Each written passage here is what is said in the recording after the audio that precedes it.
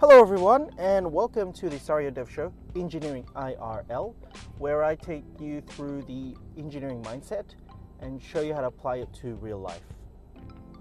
Now, today we're going to start with a question. So question. Firstly, I'm going to give you a scenario. There's a train. Okay, we have a fast-moving train going along a train track.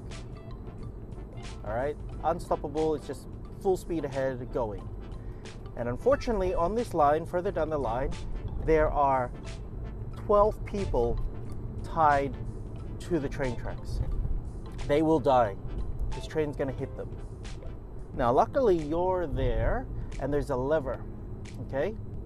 And there's a lever which switches the train to go to another track, another set of tracks, okay? So the train's going straight. It can hit the 12 people tied to the track. But prior to that, there's a lever which switches the train tracks.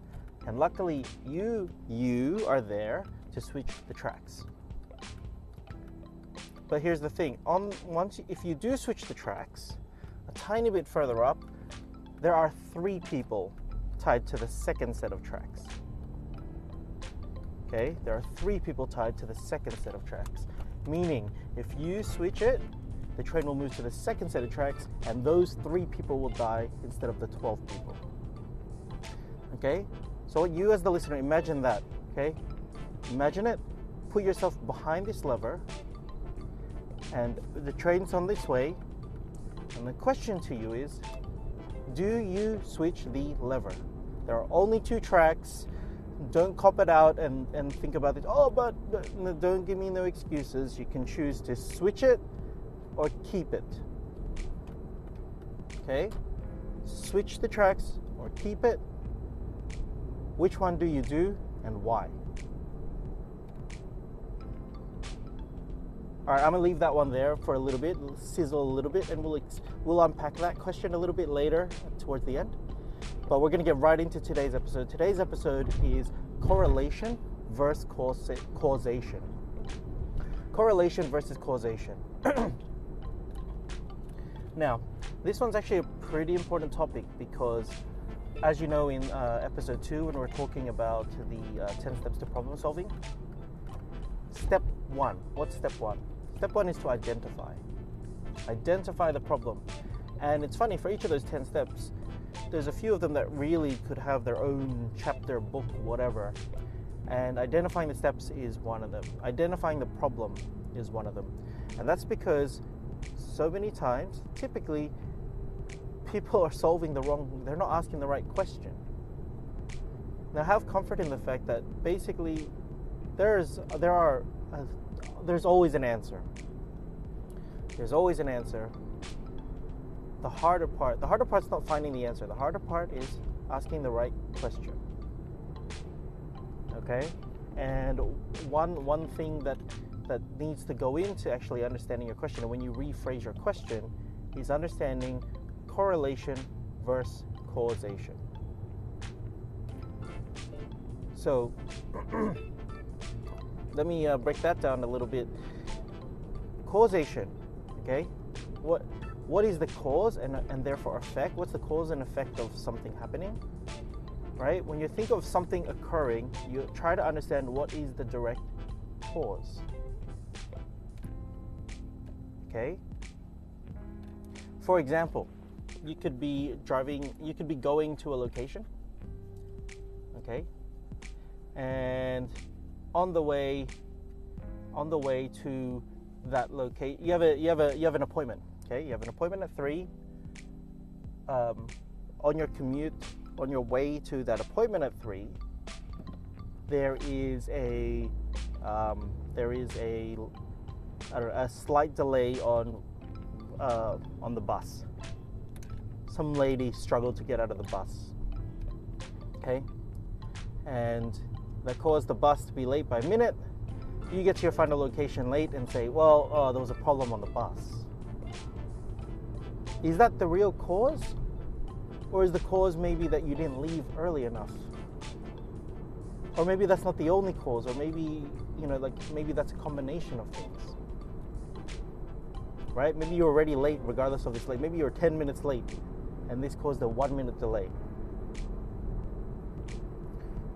Let's go further. So, okay, what's a correlation? A correlation is when you find similarities in two events occurring.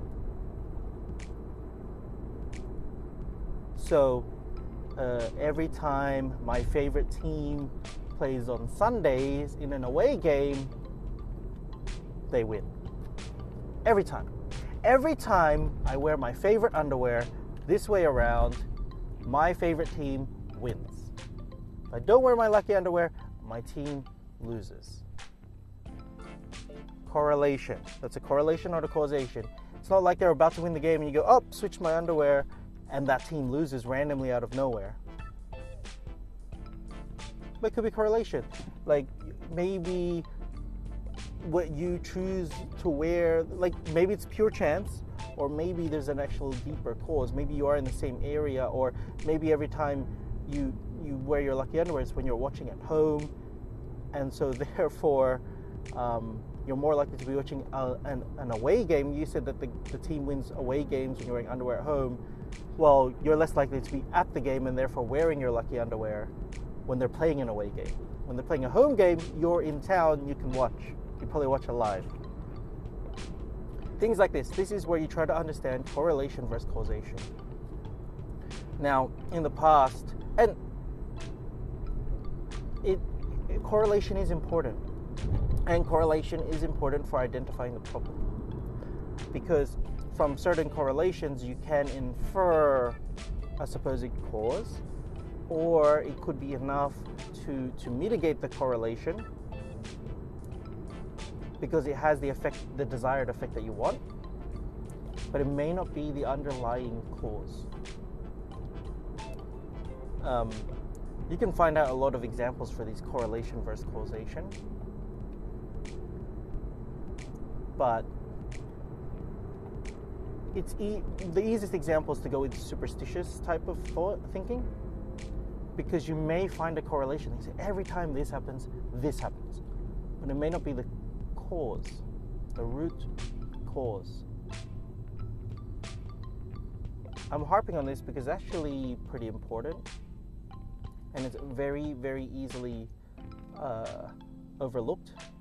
Like, think about all the times you know someone is complaining about some sort of problem that they're having, and they describe all the symptoms, and when I do these 8 things, this happens, and they stay there. That's what they're trying to resolve. Okay? You're stuck on the problem in a certain way because they're not actually asking the right question. Now, if you think about what I talked about before in that problem-solving episode, we talk about how sometimes all you want to do is trigger things. We're talking about when nothing's worked. Now, you've done all your proper steps, you've exhausted all options, you fully understand the problem, but it's still not working, so you start trying things that don't make sense. What I was talking about in that step, and to expand that, so that's now step 2, is the secret step is when you try all these random things, you may cause. Remember, I was talking about how correlations are 2 events that seem to occur at the same time. You may cause something else. Maybe another problem comes up when you do things a certain way, and that problem correlates with the frequency of your original problem, the first issue that you're having. Okay? You've now gone through this process of doing random things, and another problem comes up with a similar frequency or similar behavior to the first problem that you had, the original problem. Now you go, okay, there's a correlation. There's a correlation, but that doesn't mean this random event that you've now triggered, resolving that will resolve the first problem. But so removing that may not be the problem. But what happens is you can work back from that correlated event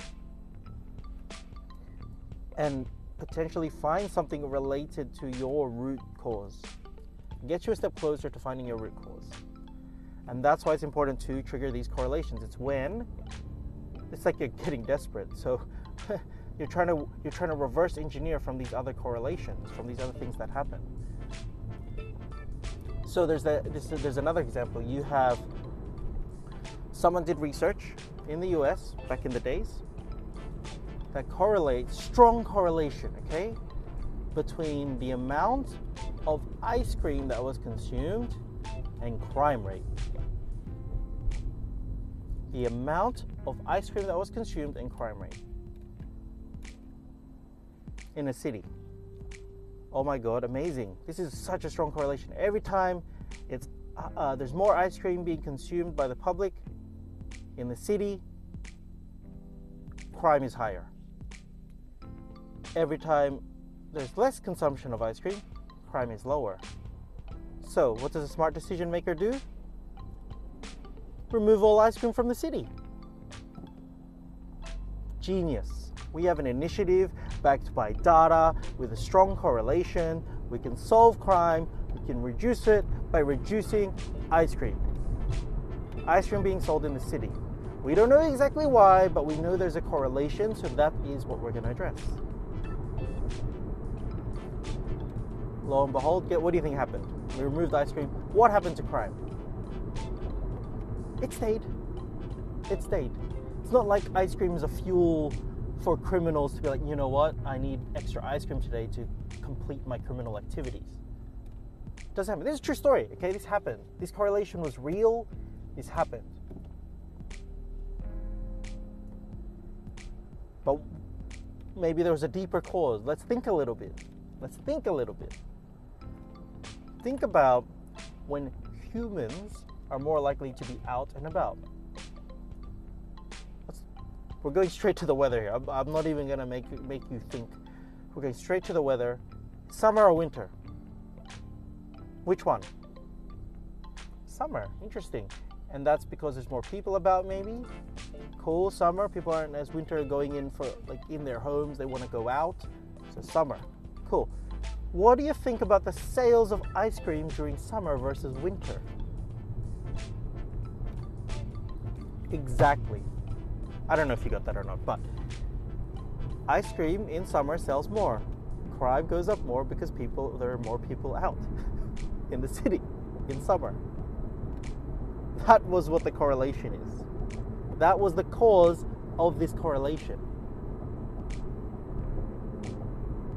Right? Great, so the answer is remove summer. Well, we know we can't do that. And we know that's not, again, the root cause of crime itself. But we have a strong correlation. Cool. All right, you understand now? You're starting to understand this correlation versus causation. You may be problem-solving things that are correlated. It's like having a medical condition and solving the symptoms instead of the actual ailment. Right? You grow old, your hair goes gray. You know how I sort out old age? Dye my hair dark again. Dye my hair blonde again. Whatever color your hair is, dye it that color. It doesn't solve your aging, okay? You might think it did. We still do it. It still looks younger, but did you actually reduce your age physically? The answer is no. The answer is no. Okay. So let me start bringing this, reeling this in a little bit. We know now what causality versus correlation is. We know that we've been finding correlation in our lives. If you have problems in your lives, you search for every correlation you can, because it's an excuse to resolve those little things, because they're easier than solving the root cause. It's easier to solve the correlations. It's easier to dye your hair. Okay, I don't have good health. What do? Well, I could paint some abs on. It doesn't solve your health. It might make you feel better. You know, you put some extra makeup on or something. Sure. But you could exercise and eat better. That's the answer. Okay? Now, a lot of companies and a lot of engineering solutions, they create big engineering concoctions based on solving a problem that's correlated to the actual issue. I mean, the marketing works. Here's a correlation that everyone can relate to. Also, our product is part of that correlation. buy our product and, well, you make the connection. They never directly say, this special equipment fixes cancer. No. There's a reduction in the percentage of people that use this product in cancer. You do the dots. You connect the dots, right? But it doesn't have a cause and effect relationship. Otherwise, they would straight up say, this cures cancer. Okay, so when you're problem solving, correlations are good to dig up and find, but you don't get caught up in something that's just ends up being some sort of correlation to your main problem. Okay, as an engineer, and this is everyone in general though, you must understand this concept and then apply it. It's so easy to forget, so easy to get caught up. If you do that and you keep that in mind, you will find yourself asking better questions, re-identifying questions better. What is the actual information in front of me? Maybe the thing I make an assumption, what are my assumptions that I've made that are just based on correlations, and work backwards from there. All right, with that being said, let's change things up. Let's go back to our question. The train tracks. I know that's been on your mind. Do I pull the lever? What are the implications? I mean, if I let the people die and I had the power, those 12 people, I had the power to change it, and I didn't save them, and I could switch it. But if I switch it, I kill 3 people. But killing 3 people would be less bad than killing 12 people. Really? Would it? What if in that group of 3 people, one of them you knew them as a friend, okay, not an enemy? What if it was your family member on the group of 3? Does that change the equation? What if the president was one of the group of 12? What if the Pope was one of the group of 3? What if we change the equation? Right? What if there's 2 dogs and 2 cats on each track? What if you say, you know what, if I leave it, then the situation happened with or without me, I didn't do the action. Whereas even if you decided to switch it and kill 3 people instead, you were the one that switched it. Did you kill 3 people? All right? What's the cause? Did you kill someone? Did you kill 12 people, or did you kill 3 people? Let's ask that question now. Okay, what is the problem? Why did these people have tracks? Why couldn't the train stop? Why isn't there a 3rd emergency switching lane? Are those the answers? Is it the engineers that created the train? Is it the train driver who didn't see it? Is it the people that got tied up? Is it the kidnapper that wanted to kill them who tied them to the track? Is it crime itself? Is it ice cream? That's the real cause of all of this situation in the first place. This is actually how you have to think as an engineer. You might go, no, you don't. You're not killing anyone. You're just engineer. Let me tell you why. You make a design to solve a problem, a train switching solution, and you put in a computer algorithm. Does it switch or does it not? Someone's made a decision on putting that there. Forget the person. You have now made in a control. You've designed in a control that switches based on inputs. Okay? The decision to be made was already made in your designed solution. Already been made. And so you have to expand and think further your bigger impact. Maybe your decision is on that impacts the environment. It's already been made in your design. You may not think about it. You may not be thinking about down the tracks, but down the tracks is hot showers for all, or the end of the world. I mean, further. You need to look further down the tracks. And you got to think of the end of the tracks. You think of the entire life cycle of your product or your software or your system, and you think of the entire life cycle of the process, who will be using you. Put yourself in the actual, be the process and drive through it. Be the train and drive through every scenario. What could be on these tracks? What's going on? What are the options? What have I built in as options? Put it all there. think further, understand cause and effect, understand the ethics and the impact that you have as a designer, and you'll be better for it. All right, with that being said, hopefully you enjoyed this episode. I thought it was a nice little twist on opening with a question of the day. If you like that format, let me know. Feedback is always good. There's a Facebook page open now, Engineering IRL. I think if you search at Engineer IRL, you'll find it. And we're going to open up a Facebook group so discussion can happen on specific episodes. And it's going to be good. It's going to be good. Let me know if you have any feedback. Subscribe, share it with your friends. If you have any engineering or tech people out there, these are the questions you may or may not have learned. These are the things you think about, and these are the ways you improve. All right, so thanks for listening, and I'll catch you guys at the next podcast.